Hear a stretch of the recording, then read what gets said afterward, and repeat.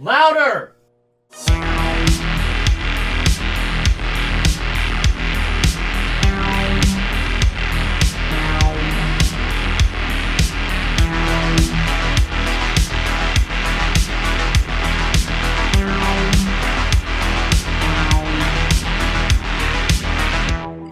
What's up, everybody, and welcome back to hyPODermic, the pod that sticks you deep. I'm the pod boss, TJ Bowser, and joining me as always is the dawn of disaster, Mr. Nick Benson. How you doing tonight, TJ? Pretty good, man. We have a very special episode for you guys today. Nick, why don't you introduce him? So tonight's guest is really quite special to me because we go back 35 or so years together. We've worked on a few films together. This guy was, to me, was a mentor to me as well in the shops that I worked in, and just an all-around incredible human being. His name is Jeff Farley, and you may know his work. He's done a lot of things. I worked on the Blob with him, but he's got a resume that far exceeds mine. It's a very impressive resume that includes, but not limited to, Shocker, Prison, Cellar Dweller, Slumber Party Massacre 2, Pet Sematary, Scanner Cop 2, Big Bad Beetleborg, Scary Movie 2, Evil Bong, and Death Warrant. So let's welcome Jeff. Thank you, Jeff, for joining us tonight. Hey, guys. How are you? Doing Nick? Awesome. Yeah. It's nice to have you here, brother. Nick and TJ, it's nice to be here, and it's great actually seeing you, Nick. It's been a very, very long time, and it's nice to have this chance to chat. So. Yeah, definitely. Yeah, definitely. So welcome to the podcast. As you know, this is TJ, and we actually have an interesting episode tonight because we even have questions that I usually go in depth a little bit with your background, which we'll do. We'll get to that. And there are also some questions that TJ's brought to the table that some folks that listen want to ask you personally, Jeff. So let's start with talking about your background. You know that you and I go back quite a ways, but I want to know, like, I want you to tell me as well as our listeners, like, what got you there? What got you to want to be an effects guy? Oh, it all started with, I think my brother bought an Aurora Frankenstein model kit, and got this sometime in the 1960s, and I was fascinated with it. I thought it was really cool, and so I had to have one myself, and eventually I got, I think my first one was the Godzilla. Oh, cool. In that real bright fuchsia color. The long box, and it was really neat having that, and by that time, I mean, I think I'd seen like King Kong and Seventh Voyage of Sinbad on TV, and I'd caught Godzilla also, and then I came across a film called Equinox, and that sort of really got me interested in stuff, and it turns out that it was all shot around the area where I lived, and I got to know the guys who made it, and got to know them through my association with Forey Ackerman, and so I mean, really kind of like it started out that way, and it turns out I lived in an area in Glendale where just all my neighbors were actors and directors and editors, and so. Yeah, we had a similar childhood, didn't we? Like both of us grew up in LA, so we were around it. My mom worked at Universal. My stepfather was an editor, so both of us kind of had a very similar upbringing. And I know, I think that we've talked about this even when we were working together, that we were both monster kids, and we were both really into like Famous Monsters of Filmland and things like that. Oh yeah. I mean, I loved. I remember getting my first issue was one of the Fear books. I think the reptile was on the cover, and then soon after, my mom she started subscribing for me, and so so I'd like get home, and there'd be times I'd come home and there'd be like an issue waiting for me, and it was great. Went on for years, and like I said, I found out that Forey Ackerman lived near me, and so I spent about 3 years, like almost every Saturday for 3 years, going down there and spending time at his place, and I mean, boy, meeting what an amazing place to spend time. I don't know how much our listeners know about Forrest Ackerman's house, but my God, it was like Disneyland for monster makers. Yeah, it was amazing. Yeah, all those props, all those memories and memorabilia was just really cool. I mean, to be a kid and to be around that stuff was just, God, I never even thought how lucky I was as a kid, and I look back and I think, wow, that was pretty amazing to actually have that opportunity. Absolutely. Yeah. Super cool. Awesome. So what was as you grew older, what was your first experience with like making something or learning how to make these things? Did you start by drawing and painting, or did you? Oh, sure. Yeah. I mean, yeah, drawing was like, as a kid, doing crude dinosaurs and jamming like everything into one page as much as possible, so that had to have like every creature and and then eventually, I got into sculpting and that took a while. Didn't really have too many tools to work with, and but eventually over time, I started gravitating towards makeup effects, and I thought about doing a stop motion first. Forey Ackerman had introduced me to Ray Harryhausen. Oh, nice. And I thought that would be a good career to be in. And I had eventually ended up going into doing makeup effects stuff because that seemed more direct and more immediate. You got to see your work more immediately, and as opposed to having to be have the patience of a saint and you just have to you have to have a different mindset. I have friends who are stop motion animators, and I'm just amazed by those guys are incredible artists. Yeah, exactly. Yeah, I built a few stop motion models, and I have them sitting around, and I think about like one day maybe pushing them around, and I think, well, they'll probably end up looking something like the Lost Continent or something like that, as opposed to Mighty Joe Young. So, but yeah, that's sort of like how I started getting into it, just by emulating what I was seeing, and being as creative as I could be. As a kid, you sort of absorb everything, and so I was reading everything I could, and seeing every movie that I could, and so those were the sorts of things that I was surrounded with when I was a kid. As a teenager, as a teenager, holding or getting a chance to hold one of the Star Wars Oscars was a pretty profound experience. Well, that'd change anybody's life, I think. Yeah, it was like pretty wild. And I just started meeting people, and I just started showing off stuff. Like any other kid, you just start wanting to show off things, and you just want to have maybe get the opportunity to be involved.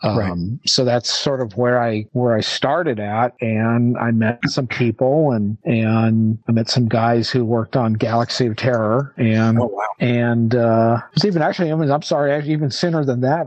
Actually, it was at meeting Ray Harryhausen. I met a guy who had been working at Berman Industries, and this was like the end of the 70s, and I ended up within a couple of weeks working on Kingdom of the Spiders. Oh wow! And which I provided William Shatner with that story when we ended up working together a few years ago, and he seemed pretty pleased with that. So, but it really kind of I like any other kid. If you're fascinated with this stuff, you just want to express yourself, and some people do it through acting, and there's other venues that you can express yourself through, but some people get into this sort of crazy end of the business, and they either sort of by design do it, or they stumble into it, or with varying degrees of success, and I think I'm one of those people that sort of by design I stumbled into it,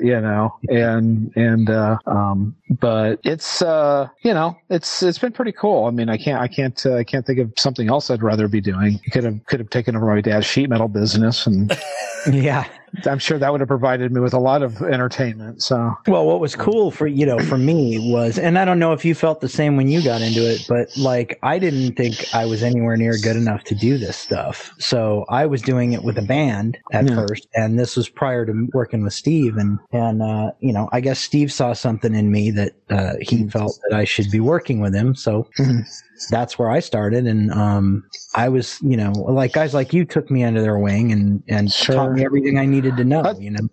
That's funny. I mean, I kind of felt that you were already just really well experienced, anyways. And I felt I was as much of a schlub, and we were both sort of on an even playing field at that point. And I was just happy to be, working with all you guys. It was a cool experience. It was pretty cool to have somebody like Steve say, "Hey, why don't you come make Rubber Monsters?" And all I could think in my mind was, and get paid for that. But it's like you had. Well, see, you had the experience with Steve. It's generally my experience with Steve is like either he's trying to hawk photos to me for $20 a shot, like say, "Hey, you want an autograph photo, Jeff?" And then like 2 months later, I see him and he goes, "Who are you?" It's nice. Steve said, he's a funny guy. He's really, he's so creative that I can only imagine, the way he is, because he's just like, he's such a creative mind. Try living with him. I can't, it's tough enough living with myself. And I've done that all my life. But it really, but I mean, I was with, guys like John Beekler and, what an incredible, if I could stop you for a minute, just like what an incredible person, John was. Yeah. I have to say, I never got the opportunity to work with John, but man, what a great human being. And he just loved to teach people. Yeah. He was so cool that way. I mean, he was like a big kid in a lot of ways. And he loved to tell the funniest stories. I mean, I can't recount any of them on here because they get a little, but he's really like what an experience that was. And to be, to be taken under a wing, that's what John did for me. And I mean, I'd already worked. You were at MMI for quite a few projects, right? Oh yeah. I mean, it's like by that point I'd already worked at, I'd worked with James Cummins and by that point I'd already done, I did stuff for Danny DeVito's first directing job, a thing called The Ratings Game for Showtime. And I did some props for that. And then James Cummins had me work on a Twilight Zone episode with them in like around 86. And then by the end of that year, I was over at Makeup Effects Lab. And then I went to Lance Anderson's after that. And then I went over to MMI. And I was there, for it's like a year and a half or something. It was like from 80, It was like 80. Well, actually it was even not even that, because it was like sometime in early 87. And by the end of that year, I was in Italy. Oh, right. And we were there till the beginning, sort of like February of 88. And then we flew back and found out that most of us had no jobs anymore, that Empire had folded, and John was already in the middle of his Friday the 13th movie. And so he had his crew, and unfortunately he couldn't bring me on that. So I ended up gravitating over to the Blob shop. Right. So that's one of the places that Nick and I, that's had where you hooked guys. up. And, okay, that makes sense. Yeah, and so, he was in and out of Berman's too. I keep forgetting that Empire becomes Full Moon at one point. Yeah, and I think Jeff, you were over at Berman's too when I was working on Society, weren't you? I'd been coming through Berman's, but I'd never actually been working over there because they had their had their nice little operation. Boy, what a savior Sandy was for coming up with that business. Oh my God, what a great lady. But I remember being over there when, because was it John Caglione and Doug Drexler had that little space in the back first, and then Screaming Mad George took it over for Society. Well, actually, when we were working on Society, Caglione and them, like we were doing Society, and they were doing Dick Tracy. So they were still doing. Oh, so they're doing Dick Tracy. Oh my God! At the same time, we were really crammed in there. Oh my God, it was a tiny space too. It wasn't that big. It was like, No. it was really nicely set up though. I have to admit, it was really like, those guys really knew how to organize a space, and that's sort of an art in itself. Oh, no kidding. We haven't got to the timeline of the 90s yet with you yet, Jeff, but if we could skip ahead real quick, something we're talking about influences, a show that you worked on that is hugely influential to me is Beetleborgs. Can you tell us what you did to what you contributed to that show? I got a phone call. A friend of mine, a guy named Robert Miller, called me, and he said that they were looking for something for an episode. This plant character, little talking plant, and they had like no money at all. I know that they had gotten bids from a bunch of places. I mean, it sounds like I Saban. heard. Well, it's just, I mean, yeah, I heard, I like been given like Steve Johnson's bid. I totally like bid like 15,000 on or something like that. It was just a pretty reasonable bid for something like that. And something like, they want to spend $1,500. And I went, something, this is probably going to like kill me, but I said, sure, why not? Sure, I'll do it. I said, I've got a bunch of like supplies left over. So luckily I didn't really have to buy anything. So it was like, but I had to make these little plant puppets, and I had to make 3 of them. And it was good that one of them had to look dead, because I think my first foam run came out like really bad and like all collapsed. So it was like, well, there's perfect. Here's the dying one. So that's perfect. Yeah. That one's out of the way. So, but luckily it all sort of worked out. And I don't know, it was really weird though. I handed the stuff over, and then they kind of went, I think they kind of went, well, we have to pay you. It's like, it's like, there's the, here's your check. Here's the door. Yeah. And that was pretty much it. That was pretty much it for me. But they used the stuff, and it's in the episode, and it was cool. I mean, I'm glad that I did it, and to be involved at least in that was a cool experience. I mean, they're totally business like venture, and I can understand that. And it wasn't really part of their family anyways. I was sort of just kind of, I was hoping it would lead to some other stuff, but it never really did. But Speaking of your puppets, that's how life goes. I know for a fact that you worked on the Demolition Man dummies. And did you see the article recently where one of them popped up in Australia and like a pawn shop? Somebody came across one of like yeah.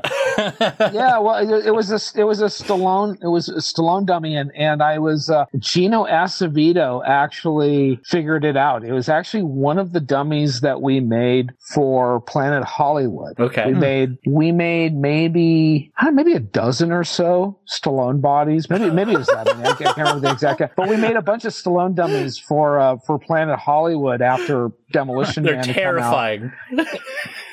And it was at first, I mean, I kind of went, because here's what happened when we shot that stuff. I mean, it was a cool situation because there was like really nothing I had to do. I just went to Warner Brothers, went to the stage 16, and I just sit around pretty much and eat craft service, and they say, we're going to shoot the bodies, how they look. And they're encased in these big, like acrylic hockey pucks. Yeah. I mean, and they're completely inside. And it's like, you can't even get to these things. They've like glued these things together. So there's really, I mean, I suppose they had monofilament sort of holding it. So I suppose if a monofilament had broken, then maybe, that would be something to fix, but nothing ever did. And I look at it and I go, yeah, it looks great. Thumbs up. And that's pretty much it. So a lot of at first, Yuri Everson and I were there, and then Yuri had to go get married. So they just sort of left me there on my own. And one thing I remember is they had a really great craft service setup, really top of the line stuff. And then with the Taco Bell and their product placement tie-in, Taco Bell trucked in food twice a day. Hell yeah. An entire second craft service table full of, like Taco Bell. That's right, because it's all through that movie. Yeah, it's Taco Bell's the only restaurant left, so it's like, so it would have been McDonald's. Had McDonald's played their cards right and not said, no, sorry, them, but no, so it turned out to be Taco Bell, and that's gnarly. It's like, but that was a fun thing. That's back when I was eating Taco Bell, so so it was really. But like I said, there was a great choice. Like I can have lobster or a taco supreme. Or Taco Bell. So but yeah, it was an interesting situation because I mean, shooting that stuff was, and then shooting the Stallone body, and it had everything. It was totally anatomically correct, and when we wrapped, that dummy disappeared. I was like kind of looking all over the place for it because it was on the stage, and then we wrap, and then it's like it's suddenly gone, and I'm like, eventually I find it around the back of one of the flats, and its appendage had been cut off. Oh, so it was really kind of a weird, situation. I don't know what to say about it. I was like, sorry guys, it's like I was too busy. Like I was too busy being relieved that we just like wrapped. Like I think it was like when I came on, I think it was already. I mean, we were like a month or a month and a half over schedule. I mean, when I came on, it was already over schedule, but it was fun. I mean, it was a really great shoot, and Marco, the director, was, really cool. I mean, I really liked that guy a lot, and I liked working with everybody. We had a really cool experience on that one, and even Stallone. I mean, Wesley Snipes was pretty cool, and I mean, Stallone, when he wasn't holding everybody up, was wasn't so bad. When he wasn't parading another model through the set. It was like an everyday event. Yeah. So it was. So there were no post-its around that said "Sorry about your dummy dick, Sly." No, I mean, that's how I knew it. It couldn't have been one of the. Well, actually, I don't think the ones that we made for Plan Hollywood had that on it, because that would have been very much. They hung them from the ceilings, so you could just imagine. All you see is his muscular behind. So, but yeah, it was but it was a cool experience. I mean, I enjoyed working on that, and it was quite an experience making all of those dummies, and being involved in it, because there were so many people on the crew that to get all of that work done.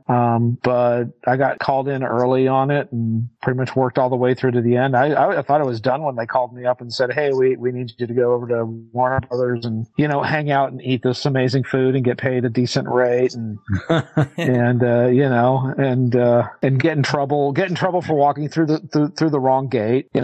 It's like, "Hey guys, I'm just trying to get there before my call time. That's all." Yeah. So hey, I'm working here, guys. See, it's like I will pass, and so I'll be able to show them that. So what's the next on the agenda? My this is your lifetime line. Nick?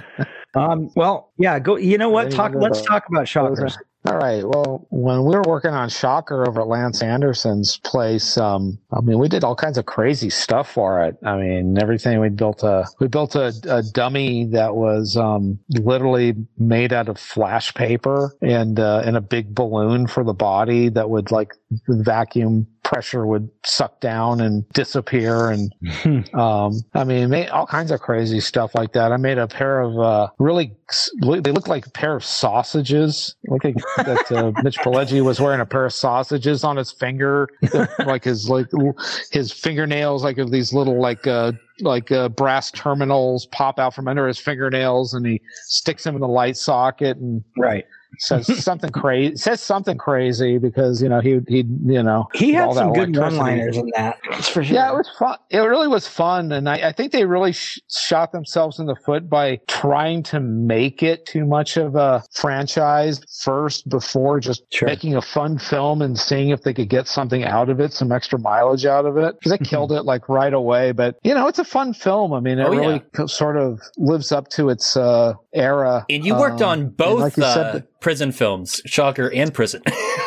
Yeah, there were, that was sort of the period where like haunted, like, or horror films based around prisons or ghostly prisoners or whatever, were sort of becoming like in vogue. But women in prison was, that was really like, that was a lucky one to be working on, because I just finished over at Lance's on Serpent and the Rainbow, and then went over to John Beekler's, and we were working on the Garbage Pail Kids movie at the same time. Oh, sweet. And that's where we were working on, but prison was just going on at the same time, so I managed to get into that pretty heavy and do quite a bit of work on it. That was right before I ended up taking or doing Deadly Weapon, which was started out as Laser Blast 2. And that one we had Michael Miner, who co-wrote RoboCop as a director on it, and had an interesting cast for that film. But essentially it was the same story as Laser Blast, except when they found out that when you take out the stop motion aliens, the movie falls flat on its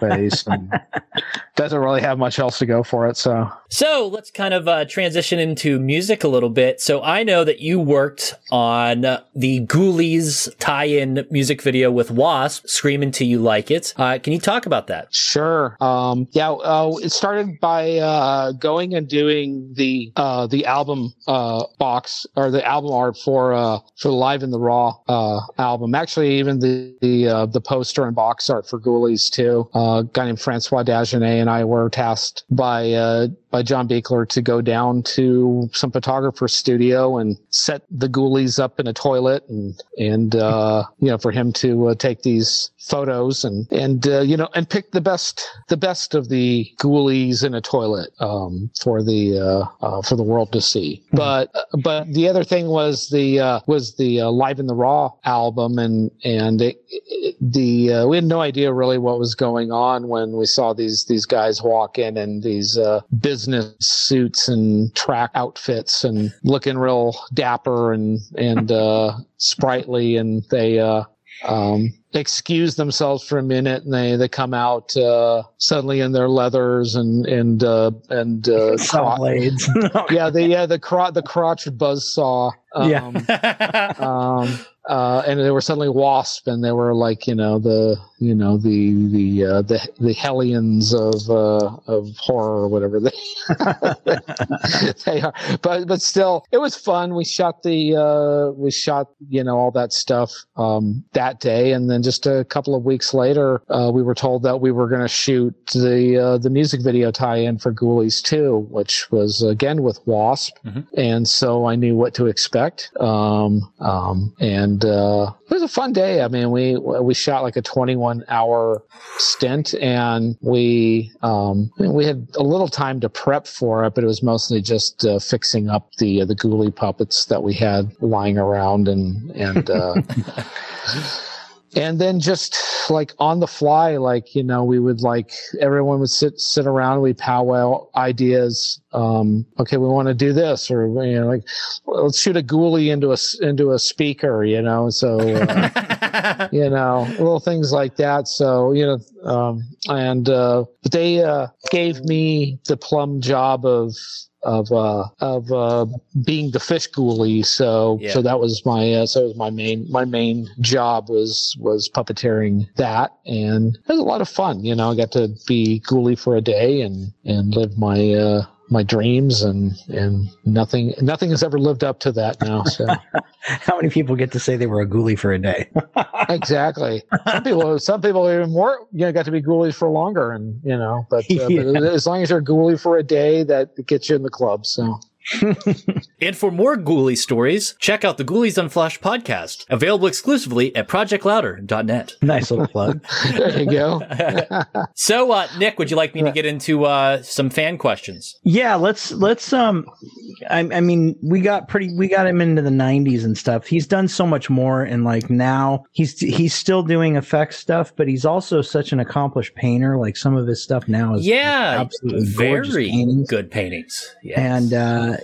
let's go ahead and hit him with some of that, and we'll get into some of his more current work. The first question is from Brody Kane, host of Lights Camera Exploitation. Can you explain exactly what a lab technician does, and what did you contribute to Pet Sematary? Well, a lab technician basically is sort of grunt work. It's like, not really grunt work. No, actually, it's a very creative position in a lot of ways, but you do all kinds of stuff. I mean, you're making molds, you're casting pieces, you're seaming pieces, sometimes you're getting to do even more of the fun things like sculpting and painting and finishing up pieces. But really, a lab tech just entails almost everything. You're essentially it's a very fancy way of saying that you are the jack of all trades and master of none, but still you're really, you have to do a lot. And so it really, because you never know what you'll be doing. So it sort of means that you better be on your toes and know your P's and Q's. Yeah, absolutely. In Pet Sematary, again, that was, really working with Lance Anderson. I wasn't on the entire show. I had something else come up and I can't remember what it was, but for the time that I was on, I did a lot of the live casting work on the actor who played Zelda. And I remembered doing a body cast of Denise Crosby, which was a lot of fun. She is a very fun lady, and we had a really great conversation. The day that Fred Gwynn's head cast showed up, because that was done... That was done in New York by John Caglione and Doug Drexler. Fred was out there and didn't want to have to come all the way to LA to do a live cast, or do a head cast. So they did it out there and shipped it out. And it was great. And it reminded me of the day of meeting Fred Gwynn in his Munster makeup when I was a teen, or just like graduated high school, and be on the Universal backlot with my friend. And getting taken over to a stage and meeting Fred Gwynn, Yvonne DiCarlo, and Al Lewis all in their Munsters get up. Too cool. So but it was a lot of fun, and I remember working on the cat that gets peeled off the lawn. Yeah. I remember building the framework for that, the skeleton for that, and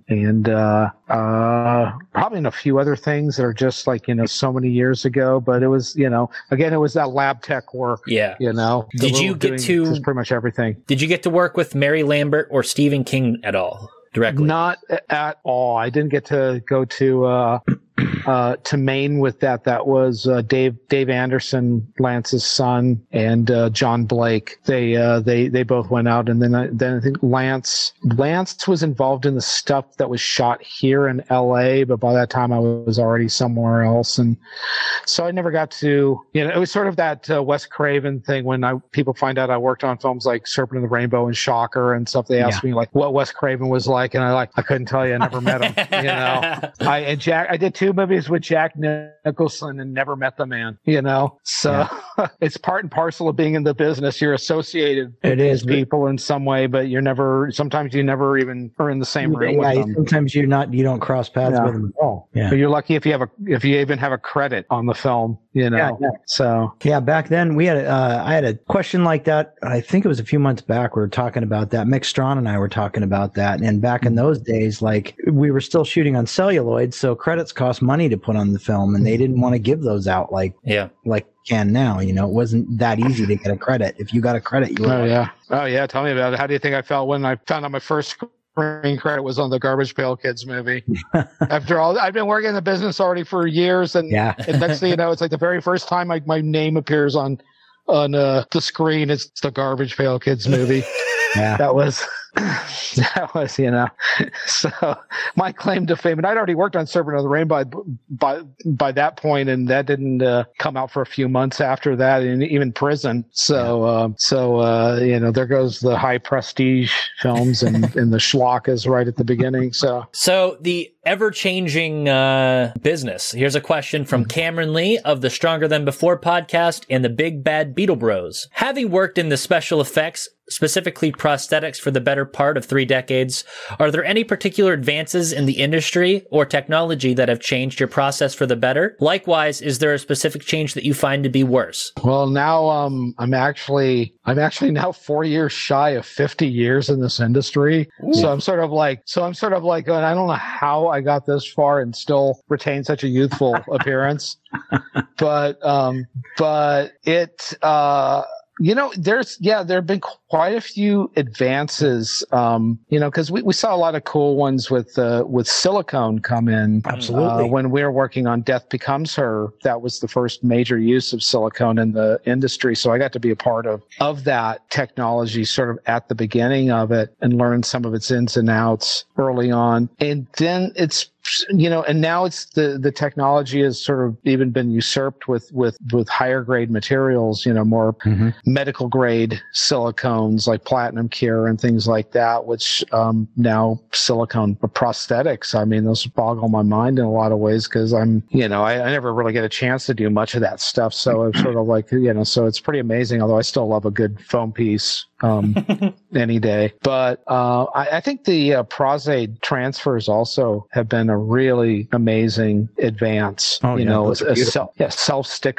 prosthetics that you barely have to do anything to, and the edges are beautiful and edges are great. Yeah, and they look they're so close to skin, and again, you put them on and you practically don't have to do anything to them, and so you get to spend a lot more time drinking coffee.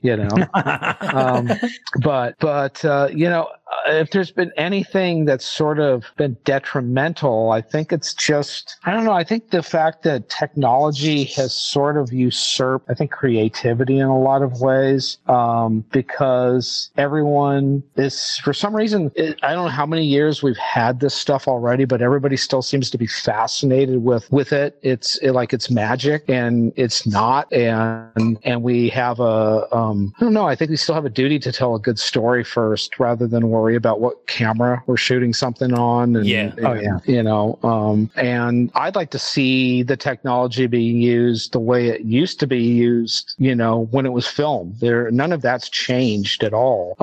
But everything, I don't know, so much of it looks these days flat. It doesn't really have, it's everything has this amazing amount of scope, yet it all looks like it looks just as at home on a TV screen. And it used to be special when you'd see something like that. And now it's like every film. So it's like, it's kind of like it doesn't really have the same impact anymore. So that's I think the technology has just sort of been, I think we've outgrown it in some ways. And I mean, I'm hoping that films like, I've seen a little bit of the Primevals, and I think that's going to be pretty cool. I think that's a good use of how technology has changed, and where something was going to be done one way with like optical effects is now, using digital composites and stuff like that, which is going to help give the film even more scope. So hopefully that's going to be, something for the positive. So, but it's always a double-edged sword. Absolutely. So, final question from Steve Vasquez of the Somewhat Supernatural podcast and the Gore and More podcast. What effects specifically did you create for the taking of Deborah Logan, and what was the inspiration for creating that nightmare-inducing bitch? Well, that was a Vincent Guastini job. I got called in, probably didn't have anybody else to go in, and I got a phone call one afternoon. It was like, hey, can you come in and, and start working? And it was like, I think I got there at 4 in the afternoon. I didn't leave till 2 in the morning. Oh, boy. But, that was sort of the start of it. But it was a lot of fun. It was like a really cool experience being there at that time because there was a lot of energy going on. I think the first thing I did is I molded this emaciated baby. And then I remember working on things like the woman with the stretchy mouth. Yes. I sculpted, Bill Basso sculpted a lot of that stuff, and Greg Smith did also, and I sculpted a few things for it. And Josh Waziling, he did some sculpting for other parts of it also, and it's sort of, Bill and Greg were like the main sculptors on it. And I remember doing this like weird prosthetic that incorporated using, it was like a engine jack or something like that from Harbor Freight. It was like to use it to basically for the little girl to go in so that we could lay the woman at a certain angle where she'd have this big prosthetic on her, and then the little girl could slide in. It's really dangerous too. I mean, I think back on that, oh my God, doing the tests and thinking, oh my God, thank God nobody got hurt or killed doing that. But it's the money shot in that film. I'm still wondering. I've never seen the film actually. I hate to admit it. I just don't see half of this stuff. When there's just so many cool. I watch mostly spaghetti westerns and hey. And older, Godzilla films and Ray Harryhausen movies and stuff. So, but I don't know. I mean, it's hard to tell. Because I heard some of the stuff was enhanced with CG, or maybe some of the stuff was all CG, or I don't know. I mean, honestly, from what I understand, it was pretty impressive. And even if part of the stuff that we used or built, got used, I mean, it's a pretty good testament because it was some really weird and creative work. And I remember, being kind of just thrown into the middle of it and kind of just feeling my way through at the beginning until I felt comfortable working there. And but it was a good experience, and I'm glad to have worked on something that's so memorable. I remember, just some really, really late nights there, and a lot of people laughing because I think we were all kind of like so tired that's the only way we could get through the evening. So, a lot of craziness, but it was fun. And we got to do some neat things for it. Maybe one of these days I'll watch the film. I think I can got in streaming or something like that. Yeah. Finally check it out. Yeah. So now you do some painting. Let's talk about some of those pieces. Sure. I worked with chemicals for so long, I decided to go to acrylics, and I got, and be honest with you, I kind of never thought I'm really a good makeup artist. I mean, I kind of look at my work now and I kind of go, yeah, that's like just, watch those horrible mummies in Retro Puppet Master, and I think, oh my God, how uninspired, but I don't know. I kind of like creating dimension through color, trying to evoke some memory of things, like the images when I was a kid, reading Famous Monsters and all those old cool like horror books, like a pictorial history of horror movies, and that's exactly where your work takes me, is right back to reading Famous Monsters and looking at that art. Those covers, the Basil Gogos covers. I mean, and even to an extent, the Ken Kelly pieces, and I got to finally meet those guys. And I only met Ken once, but I got to spend a few times with Basil Gogos and show him some of the work, and he was really encouraging, and it was nice to get that sort of inspiration from him, because I mean I look at it, it's like I'm like, wow, I'm like a 60-year-old guy now, and it's like I got to do something with my life. I can't make rubber monsters forever, so I got to do something. And I just don't think that I don't know if Walmart greeter doesn't really seem that's not appealing, right? Yeah, it just doesn't look like it's good in my future. I mean, what happens when somebody comes up who you worked with? Hi, how you doing? Hey, it's good to see you again. Or it's like, welcome to Walmart. Get out of my face. But all of your stuff is for sale right now, and you sell it through your Facebook. It looks like I do. I sell it through my Facebook. I have a website also, Jeff Farley Fine Art. But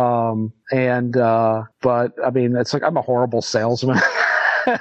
It's like, you really undersell yourself. These pieces are incredible, though. Incredible. They are incredible pieces. I appreciate hearing that, because I mean, I look at other people's work and I think that's amazing, and I think that's, I mean, most artists feel that way. I mentioned my way there. I know the stuff I'm doing is good, but it's sort of like I always feel like I get done, and as a matter of fact, I'll post something and then 10 minutes later, I'm working on it again, and I'm adding to it. And I'll say the same thing with my own work. We are our own worst critics. Oh, sure. Well, it's always about to make it, trying to make it better and do something, interesting and special. Especially, like I said, I spent a lot of time around these chemicals, and it's nice to do something that's non-toxic, really, and also gives you a chance to really kind of think. And I could just have the TV running in the background, and whatever I want. Well, maybe I'll throw a movie on or something and get some inspiration from there. And helps you zone in a little bit, right? Yeah. So it sure does. I have a question. The piece that you posted with the King Kong piece, is that a Solis stack? No, that is.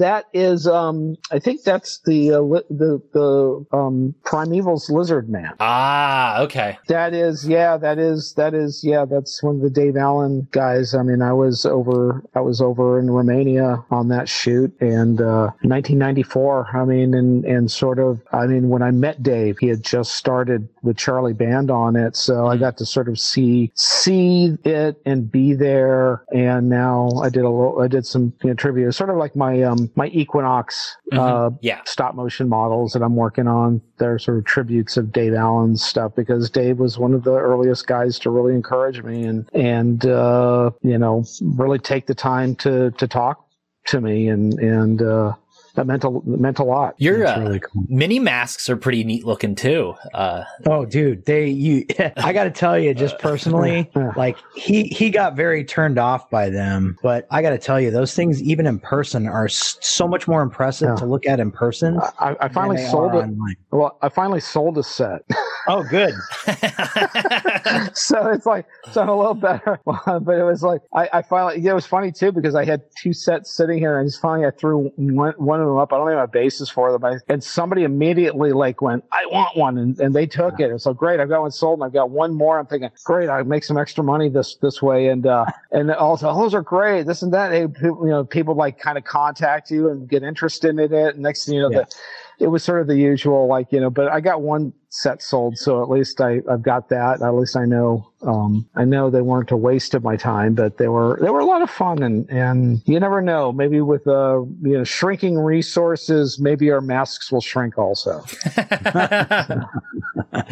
And then I'll be hailed as a genius, and and the forefront of a vanguard of a of some movement or something. So it'll pop up in an auction someday later. Yeah, exactly. It'd be some crazy amount of money. That's like they'll sell for half of what I sold them for.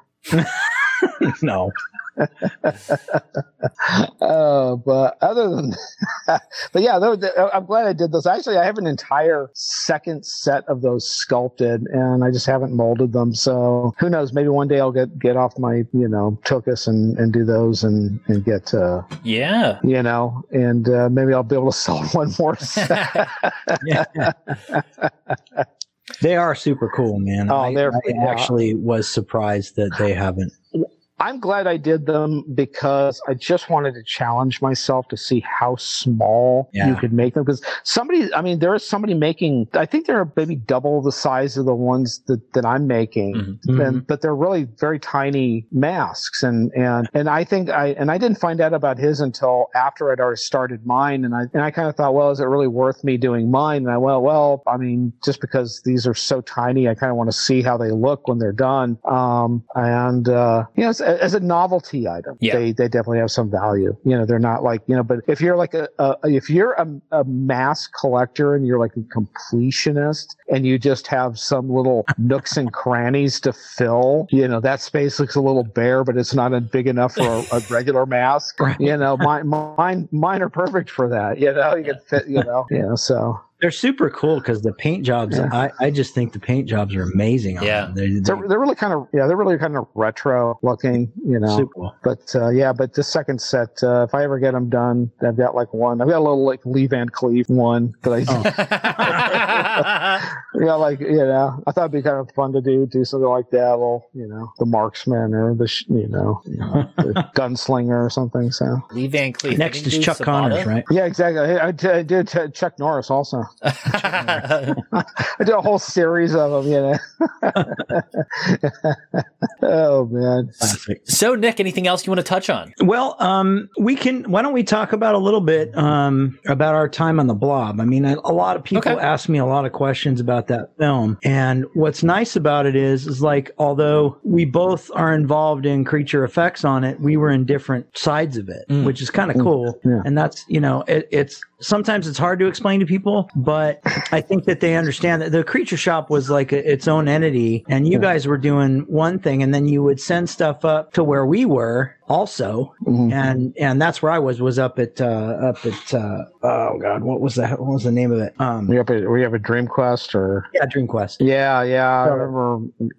And when I had actually initially come to the creature shop to talk to you guys, and you guys were pretty crewed up, but I do remember I think it was you and maybe Brian Wade that had said that they would that I might be benefited by going up to Dream Quest, and that's how I got on the show. That's awesome. Yeah, it really was. So many people. I mean, that was a period too. I mean, that show and the previous show I worked on, Arena, were just needed so many people. You literally could be a just know nothing, walk in off the street and said, I'm looking for a job and get hired. Right. I mean, people were just like, they were hiring Blob Wranglers like just right off the street, literally. Oh, I remember. Yeah. It's like, people thank goodness some of us knew what we were doing. But I just remember those days of,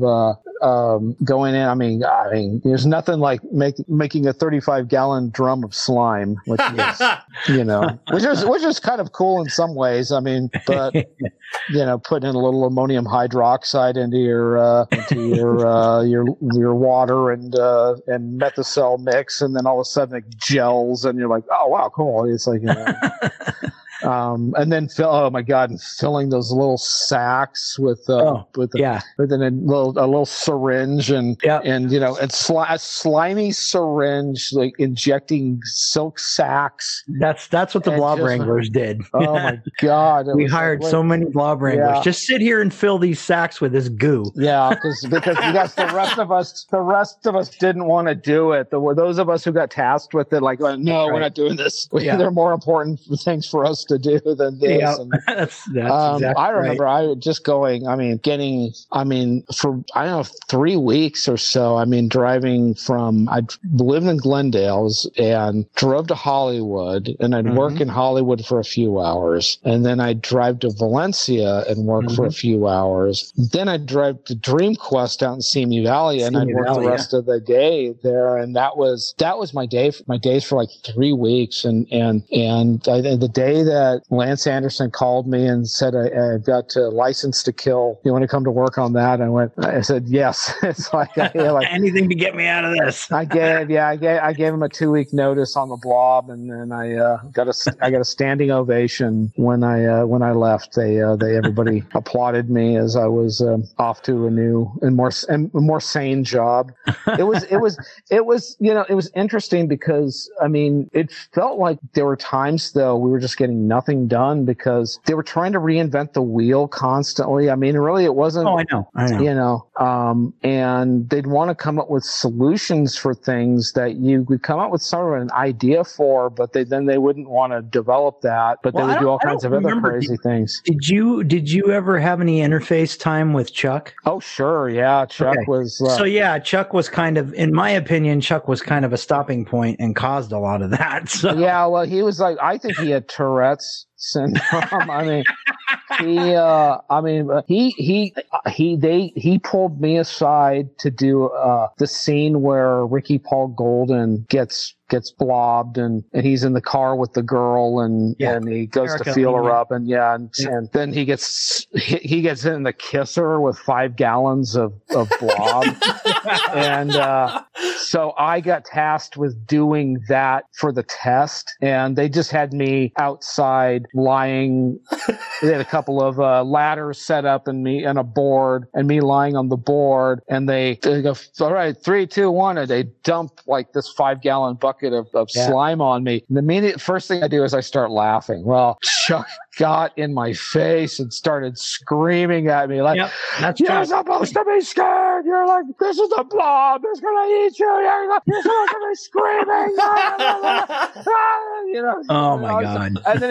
And then he just goes, clean them up and do it again. So I had to go through the whole thing the second time, and this time be like, scared, and that satisfied him. But I remember were you at that test screening at Deluxe Deluxe Labs the night that Chuck was told that they didn't have the soundtrack for the film inserted? No. Were you there, Nick? No. They got us all. They got a bunch of us together from the shop and took us over there. We all went over to Deluxe Labs to see like this like partial cut of the film, and it was pretty much the entire film with a lot of slugs missing. But I mean, and Chuck was really animated, really happy about this. He talks about like how the music, we're gonna start, got the music in and this and that. We're like and I'm in the back sitting next to the woman who's operating the control panel. She goes, like she's on the intercom, like the loudspeaker.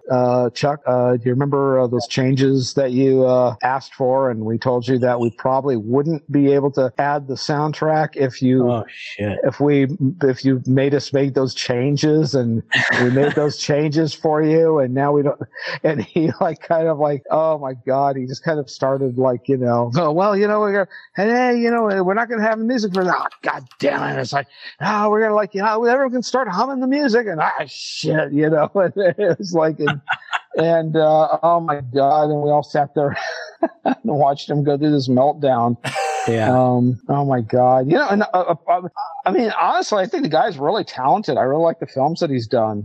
Oh yeah, for sure. I like a lot of the films that he's done, and but so you'll see as we do shows together, you'll see people are going to ask you questions about working with him, because he does make a good film, but he is not an easy man to work for. Oh yeah, well, I mean, they'll always get a consistent story from me then. So. Yes, I got yelled at. Everybody got yelled at. So, I can't remember. Were you there when we did the phone booth? We did the phone booth. I was there in the lab when the setting up of the stuff, but not on set for that actual gag. I was around. How about the kitchen when we pulled it out of the sink, when it came out of the sink? Me and Andy Workman built that sink, but not on the set. We were like sort of like was when that's interesting because they put me to work there too. Maybe that was the tie-in, was they knew I was up there, so they put me involved in that with the gate valve. Mm-hmm. So they pull the gate valve and it just pops right out of the sink. Yeah, that was pretty cool. Yeah, I just remember kind of going, God, what am I doing here? As I got into to make monsters, not be a plumber, right? It's like, I'm not a plumber, I'm making monsters. Exactly. It's like other than that, just the longest days. And I remember like the fires, the hot melt fires that would clear out the shop, and you'd have like 50 people suddenly spill out on the Hollywood Boulevard, and we'd have we'd have to be out of there for like 3 hours, so we didn't have, that stuff was awful. It'd kill you. Yeah, and it was great for us though, because we still have to go back to work, but we're all younger then anyways. We're all younger and more enthusiastic. We didn't care about like the hours we did at that time, but we wandered around Hollywood Boulevard, going to all the bookstores and going to get something to eat, so it was kind of an interesting, very interesting experience. Yeah. I enjoyed that. That was definitely an interesting film to work on, and I got paid very well on it, so I was very happy. Yeah, it was like, working for guys like Lyle and then eventually Stuart Ziff, who came in to replace Lyle. I remember Stuart.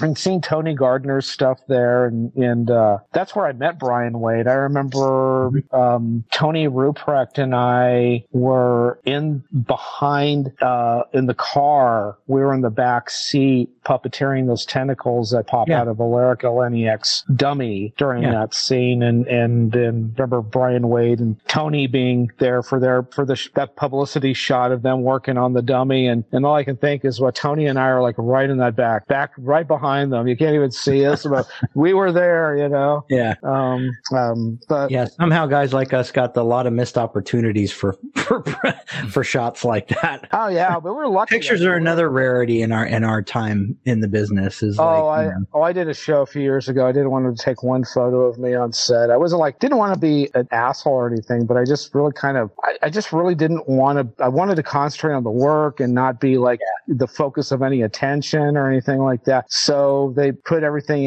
they have the photos on their website of everybody on it. And so they snuck a photo of me getting coffee off the craft service table. That's the only thing they could do. That's the only way they could get a shot of me. That's but I mean, I look back, it is part and parcel of what we do that, you get some of the glory for it because of the stuff that we did. And it's fun to be able to tell people about it and maybe inspire some people to carry on what we did. But I got in it just to be part of it. I didn't never really think that I would be a trendsetter or any make any waves or anything like that. But I got probably a little further than I expected. Doing those Puppet Master films and stuff, that kind of cements you in some people's eyes as being, right up there with Ray Harryhausen or it absolutely does. Anybody else. But that's when you get to tell them, well, I did, Stank Mouth, I did Halitosis, and Ginger Dead Man. Mouth. I did the Ginger Dead Man. I did Evil Bong. Even people tell me that they just did. They love those Evil Bong movies. Yeah, absolutely. And I now kind of roll my eyes, and I get it makes me realize when I was a kid and I was hitting up Dennis Muren and Dave Allen and Mark McGee. I remember Mark McGee. The first day we meet, he's like, I'm showing these photos, 8x10 stills from Equinox I found at the bookstore that we were at, and he goes, Equinox. It's like, what is it about Equinox? And it's like, with all the good films out there, why Equinox? And then he holds up this 8x10 of Pam Grier in my face. And he goes, this is what you should be paying attention to.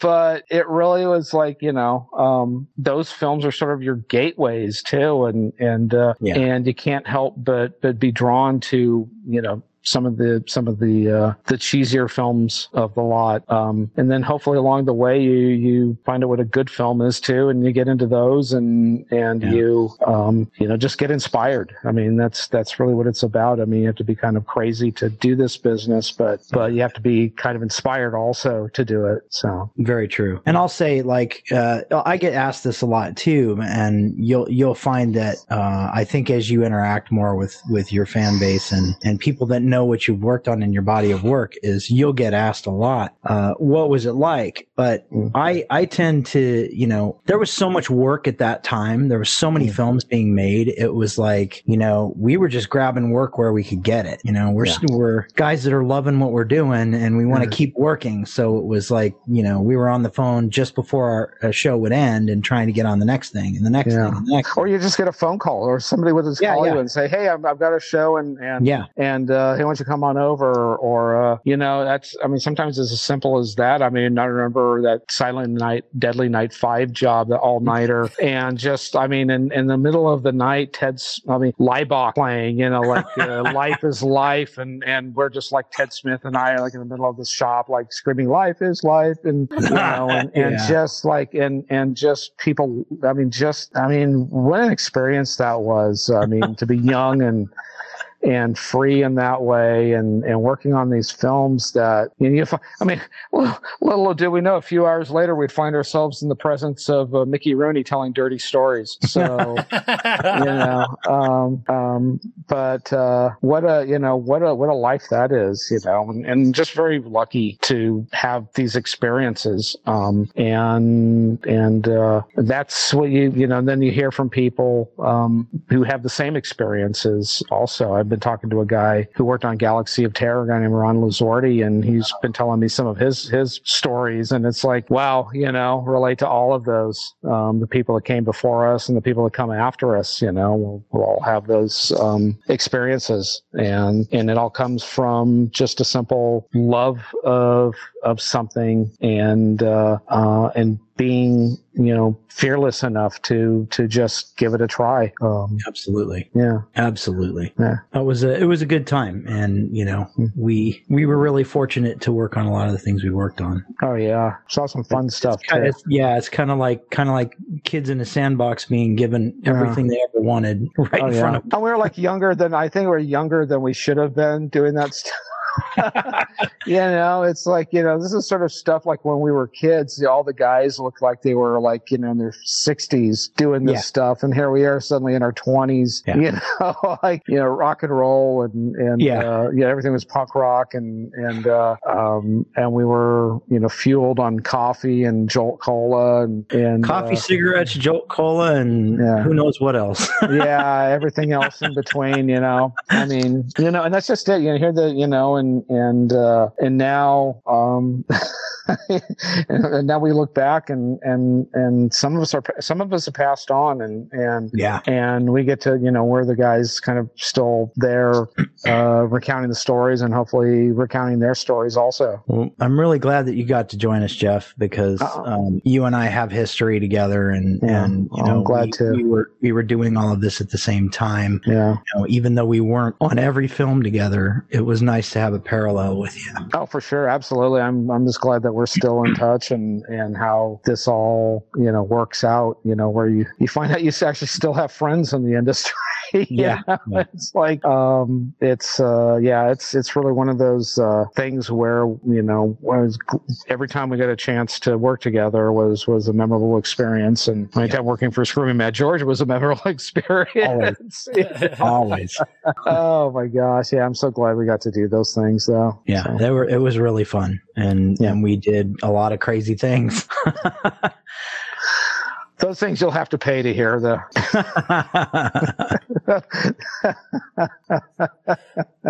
Well, thank you for letting me record your stories, Jeff. It was a pleasure to hear them, and thank you for coming on. Of course, TJ. Thank you very much. And Nick, it's really, really great chatting with you, and we will see each other at some point soon. Yes. Absolutely, my friend. Yeah. So that concludes this episode of hyPODermic, the pod that sticks you deep. I am TJ Bowser. See you next time.